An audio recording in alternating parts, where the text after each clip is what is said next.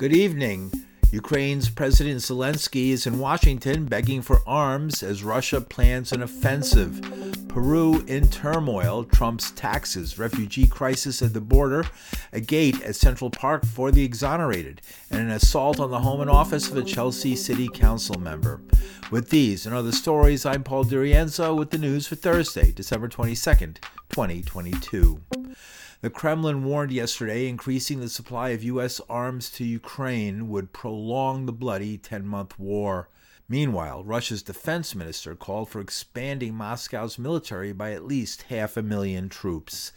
President Vladimir Putin says the conflict has taught Russia lessons on how to strengthen the armed forces. He added the country would also develop its nuclear arms. He called them the main guarantee of Russia's sovereignty, including a new nuclear-armed ICBM named Sarmat, Russian for Satan. The rhetoric came as Ukraine's President Volodymyr Zelensky met with President Joe Biden and then spoke to a joint session of Congress. At a news conference yesterday, Biden promised another $1.8 billion in aid to Ukraine on top of $50 billion that's already been sent. Today, I'm announcing the next tranche of our security assistance to Ukraine. $1.85 billion package of security assistance that includes both direct transfers of equipment that Ukraine needs, as well as contracts to supply ammunition Ukraine will need in the months ahead for its artillery, its tanks, and its rocket launchers. Critically, in addition to these new capabilities, like precision aerial munitions, the package will include a Patriot missile battery, which will train Ukrainian forces to operate as part of the ongoing effort to help bolster Ukraine's air defense. This could take some time to complete the necessary training, but the Patriot battery will be another critical asset for Ukraine as it defends itself against Russian aggression. Kremlin spokesman Dmitry Peskov says the expansion of Western weapon supplies to Ukraine has led to an aggravation of the conflict and, in fact, does not bode well for Ukraine.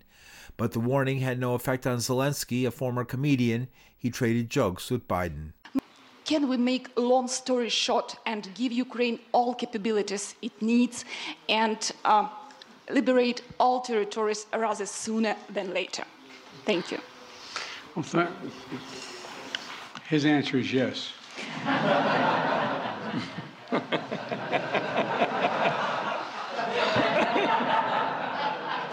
I agree. Later, in a historic address to Congress aimed at sustaining U.S. and allied aid for Ukraine's defense, Zelensky thanked every American for their support of his country. A former advisor to the U.S.-Russia Bilateral Presidential Commission at the State Department, James Cardin, spoke with the news after Zelensky's speech. Cardin says Ukraine is making a desperate gamble on the eve of a major Russian offensive. Once the ground freezes in Ukraine and in Belarus and in Russia, which should be soon, the Russians are going to launch a major offensive. And the Ukrainians, as you point out, simply don't have the manpower to withstand it. If it looks like Ukraine's going to be overrun, and let's say overrun as far as, the Polish border and Hungarian borders, is the U.S. going to send troops in and try and hold Western Ukraine?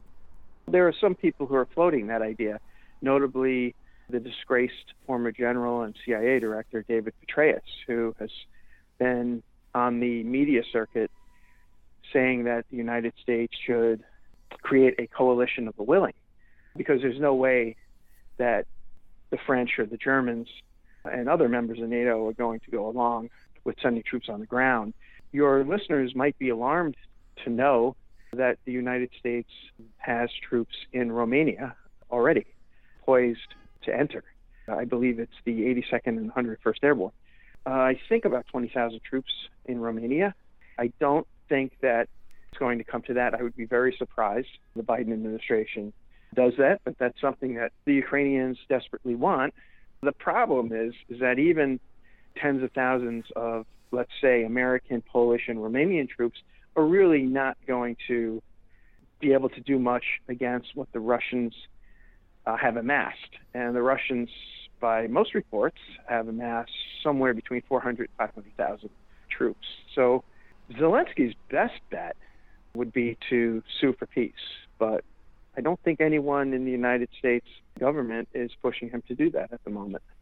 Yeah, what is the goal of the United States in a situation they must know is troublesome? I don't think the Russian goal is to occupy the entire country. It's for them to carve out the parts of the country that have traditionally been, over centuries, Russian. So we're looking at the east and southeast portions of the country, the 4 oblasts that were formally annexed by the Russian Federation within the last month or so. No, I don't think an entire takeover is, first of all, it's not possible. As we saw in February and March, the goal is to carve out that portion of Ukraine that includes Russian-speaking population. Western Ukraine is eastern Hungary. Watch this space, right? Because there are already been some clashes between the Poles and the Ukrainians, and there's been some complaining on the part of the Hungarians that Hungarian Ukrainian citizens are being sent to the front, not the ethnic Ukrainians. There's a lot of the ethnic tension isn't just between Ukrainians and the Russians in that country. That's an interesting development that is worth keeping an eye on, sure. NATO, you were mentioning countries that make up NATO. They're talking so strongly they're providing arms and weapons of different sorts to Ukraine, but you're saying that the commitment is an inch thick and a mile wide. I think that's right. I mean, Germany recently came out and basically admitted that they're out of stuff to give them. Not dissimilar to what the chairman of the Joint Chiefs of Staff, Milley, recently said. He admitted that we've really come to the end of the amount of artillery we can provide them. There are provisions in the new National Defense Authorization Act aimed at restocking the Pentagon stocks. The Germans are running out of things to give them. There's really no stomach among the publics within Germany and France and Italy and Hungary for a war. Really, this is something that the Poles and the Baltic states are really leading the charge on, but there's really deep divisions within Europe over this. James Carden is a reporter and former advisor to the U.S. State Department. In more war news, Russian forces pounded populated areas with more missiles and artillery, shelling areas around the city of Nikopol in Ukraine's southeast. Nikopol is across the Dnieper River from the Zaporizhzhia nuclear power plant. Russian forces currently occupy the plant, Europe's largest nuclear power station. And in more international news, yesterday morning, Mexican ambassador to Peru, Pablo Monroy, accompanied the wife of former Peruvian President Pedro Castillo, her name is Lilia Paredes, to Mexico as a political refugee. On Tuesday, the government of President Dina Boluarte gave the Mexican ambassador 72 hours to leave the country, declaring him a persona non grata for allegedly interfering in Peru's internal affairs.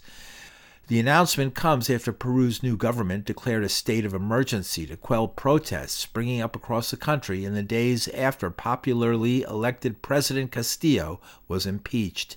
At least 27 demonstrators have been killed by police and soldiers since. Mexico declared the expulsion unfounded and reprehensible.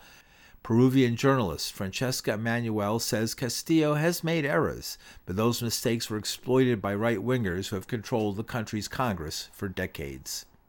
A year and a half ago, Pedro Castillo was elected. He was the first president who claimed that was a leftist and was coming from the working class that Peru elected in 200 years since its independence.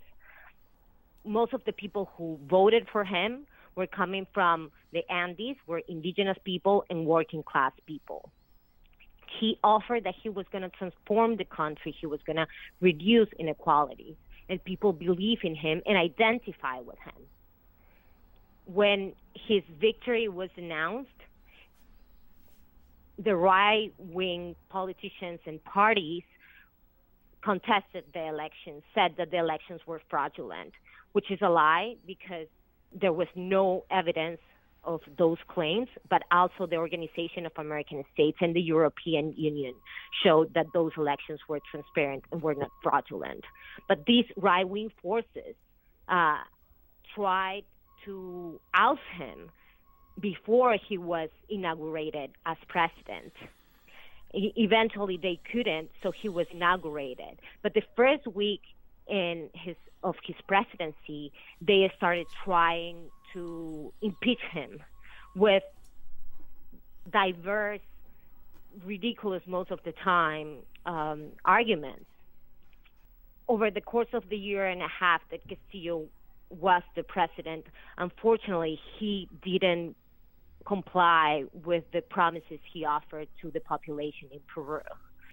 He got close to different people that were involved in cases of corruption. There were many evidence and proof of that. The right-wing politicians who kind of captured, in a sense, Congress in Peru used those evidence to continue trying to impeach him. Pretty much every week they announced that they were going to impeach him, but they didn't have enough votes to do that. On the other side, Castillo was treated horribly. He was compared with a donkey. He was receiving by the media horrible insults, racial insults, because he is a working class and indigenous person. At this point, we have to see that there is a clash between the elite in Peru that has been ruling the country for these 200 years and the working class in Peru, indigenous class, or the indigenous people who have never had the opportunity to be represented in the highest level of politics in Peru. Let's talk about the protesters and what has been happening in the streets of Peru right now. So now, under the presidency of Dina Boluarte, who succeeded Castillo, she coordinated just with the right-wing forces within Congress. And she announced a cabinet full of right-wing forces that were seen by the population as illegitimate, as the ones who were trying to oust Castillo since the beginning. Yep. So people are against of these authorities because they don't see them as legitimate, and they started protesting. The new president announced a state of emergency throughout the whole country and deployed the military and the police. At this moment, 2 weeks after she was sworn in, we have 27 people who have been killed by the military and the police. And there hasn't been established any channels of dialogue with the protesters. Emmanuel says the government has been making ominous comparisons between today's protesters and the violent actions of the former Shining Path guerrilla army that was responsible for 30,000 dead in the 1990s. The allegation dehumanizes the poor, paving the way for a crackdown. It helped to destroy the left in Peru because it was used, how you can see it right now, that argument that people who are protesting or who are demanding more from the government are part of the Shining Path. And Castillo's in jail right now. Is he going to get out of jail, or is he going to... Castillo now is in pre-trial detention. His situation is pretty unfair. His immunity was taken away by Congress in an express process super quickly without going through the due process. So that's why he is behind bars, let's say. Also, he's behind bars right now under charges of rebellion, which is something that you can compare to what he did, because in Peru, rebellion is armed insurrection. And Castillo didn't commit any armed insurrection or didn't organize any armed insurrection. In fact, when Alberto Fujimori in 1992 announced a coup, also deployed the military, and he actually executed his coup, the prosecutors were not able to process Fujimori because of the coup he executed. The criminal code in Peru doesn't have that kind of crime. A little different than these democratic revolutions you see in other countries. I mean, do you see a move in that direction at all? Because Peru has been run pretty much forever by neoliberal governments or right-wing governments. When Alberto Fujimori ran the country, Alberto Fujimori, a former dictator of Peru, he destroyed the party system in Peru.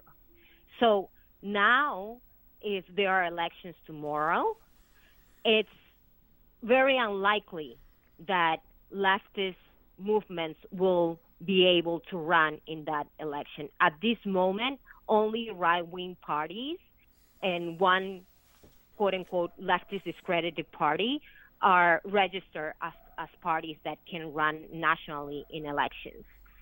This also is connected with how the social framework or the social movements have been shattered during the past 30, 40 years in Peru. Peruvian journalist Francesca Emanuel. On Tuesday, Peru's Congress tentatively endorsed a plan to hold early elections. And in national news, a report released by the Democratic majority in the House Ways and Means Committee indicated the Trump administration may have disregarded an IRS requirement dating back to 1977 that mandates audits of a president's tax filings. The report came after the committee voted to release Trump's returns that he had declined to make public when he first ran for president. Sir, really? Democrats on the Tax Writing Ways and Means Committee argued that transparency and the rule of law were at stake, while Republicans countered that the release would set a dangerous precedent with regard to the loss of privacy protections. This is about the presidency, not the president, Democrat Richard Neal of Massachusetts told reporters. As it relates to the mandatory audit program, was non-existent. The tax forms were really never audited, and only my sending a letter at one point prompted sort of a rearview mirror response. But Republican committee member Kevin Brody says releasing Trump's tax returns is an assault on Americans' privacy rights. Our concern is not whether the president should have made his tax returns public, as is traditional, nor about the accuracy of his tax returns. That is for the IRS and the taxpayer to determine. Our concern is that, if taken, this committee action will set a terrible precedent that unleashes a dangerous new political weapon that reaches far beyond the former president and overturns decades of privacy protections for average Americans that have existed since the Watergate reforms. Our current law was put in place to prevent presidents and members of Congress from targeting political enemies through their tax returns. Unfortunately, the Supreme Court chose not to intervene to stop the flimsy and admittedly partisan Democrat efforts to target former President Trump for purely political reasons. The result is that long-standing privacy protections for all taxpayers have been compromised. The committee's move represents yet another challenge for Trump, just a day after the January 6th committee recommended criminal charges against the former president. He's also facing an investigation in Atlanta, and his family business, the Trump Organization, was convicted earlier this month of tax fraud charges. And in more national news, the state of Texas has militarized a stretch of the international border between El Paso and Ciudad Juarez. The unprecedented move comes in anticipation of the end of Title 42, a public health law from 1944 that's been used since the Trump administration to keep migrants out of the United States due to the COVID-19 pandemic. Texas Governor Greg Abbott ordered National Guard troops to the Rio Grande just a few days before the policy was set to end. Yesterday, El Paso Mayor Oscar Leeser declared a state of emergency, and his deputy mayor joined him in a news conference to discuss the policies. They include sweeping people off the streets into detention centers. By calling it a state of emergency, it gives us the ability today to be able to do things we couldn't do until we called it, and that's our shelters, and put people in shelters and make sure that they're safe. But we have ordinances that keeps us from putting a lot of people in certain buildings. We can do that now if we do it a safe way with fire department and proper personnel. What the declaration does allow us to do other items as needed as we see this surge continue to rise. And that could be in the form of having to direct people off the street and put them into sheltering operations. It's for the safety of themselves, the migrants passing through our community members, and everyone involved.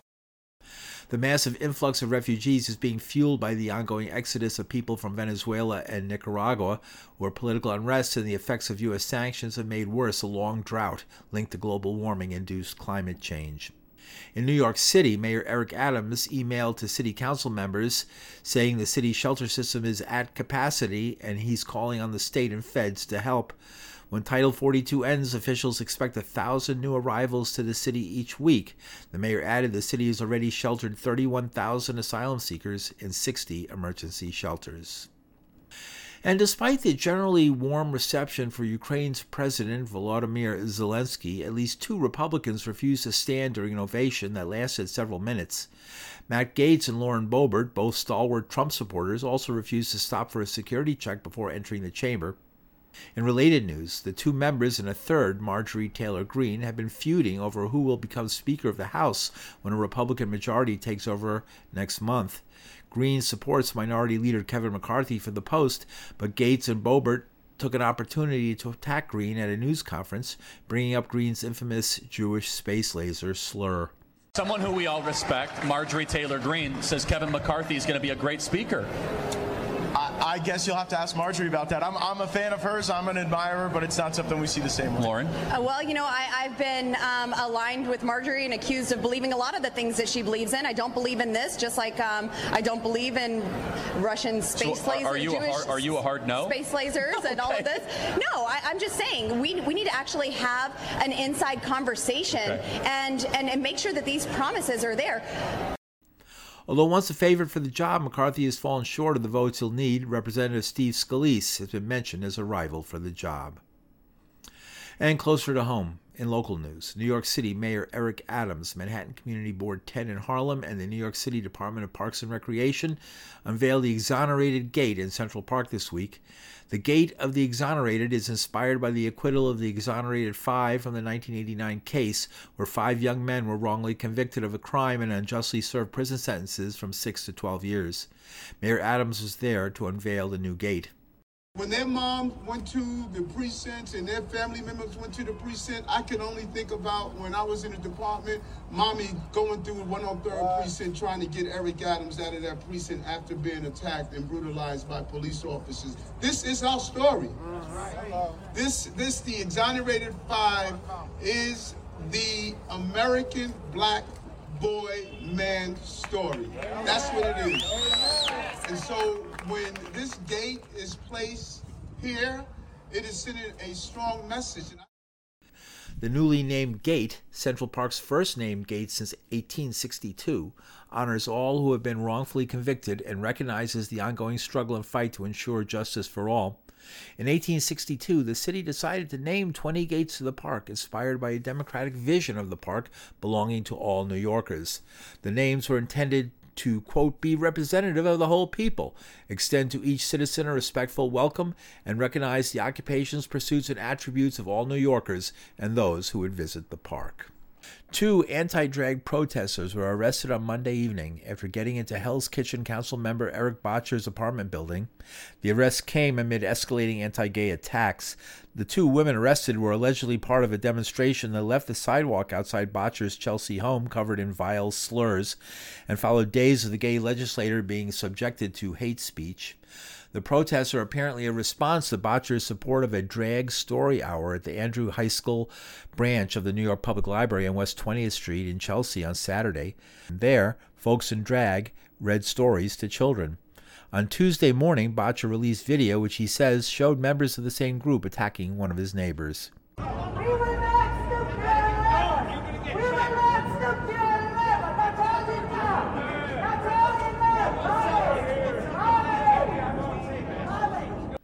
Bottcher was also targeted by a phone threat.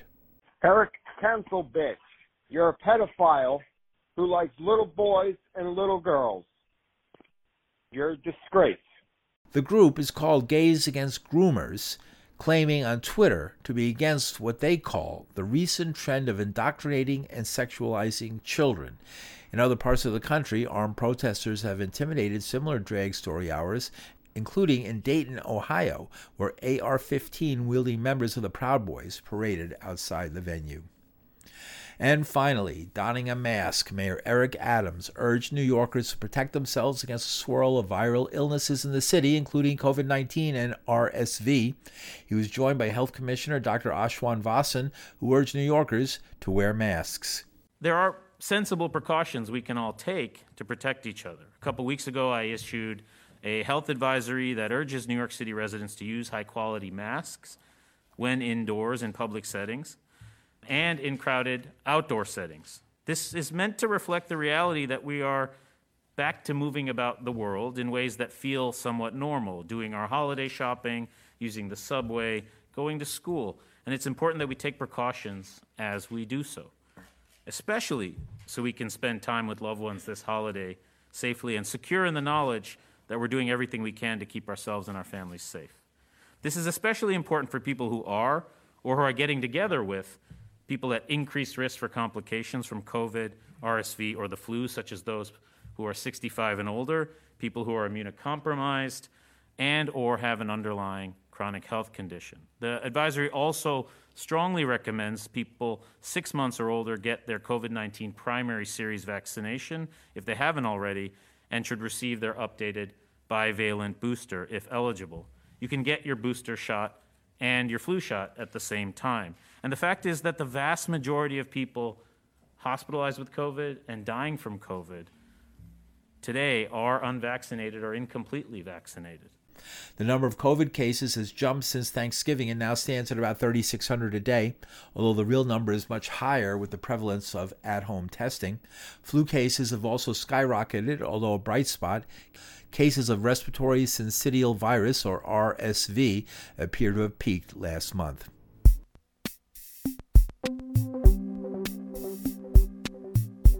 And that's the news for Thursday, December 22nd, 2022. The news was written and produced by this reporter. You can hear the news at pauldirienzo.com. From New York City, I'm Paul Dirienzo. Thanks for listening.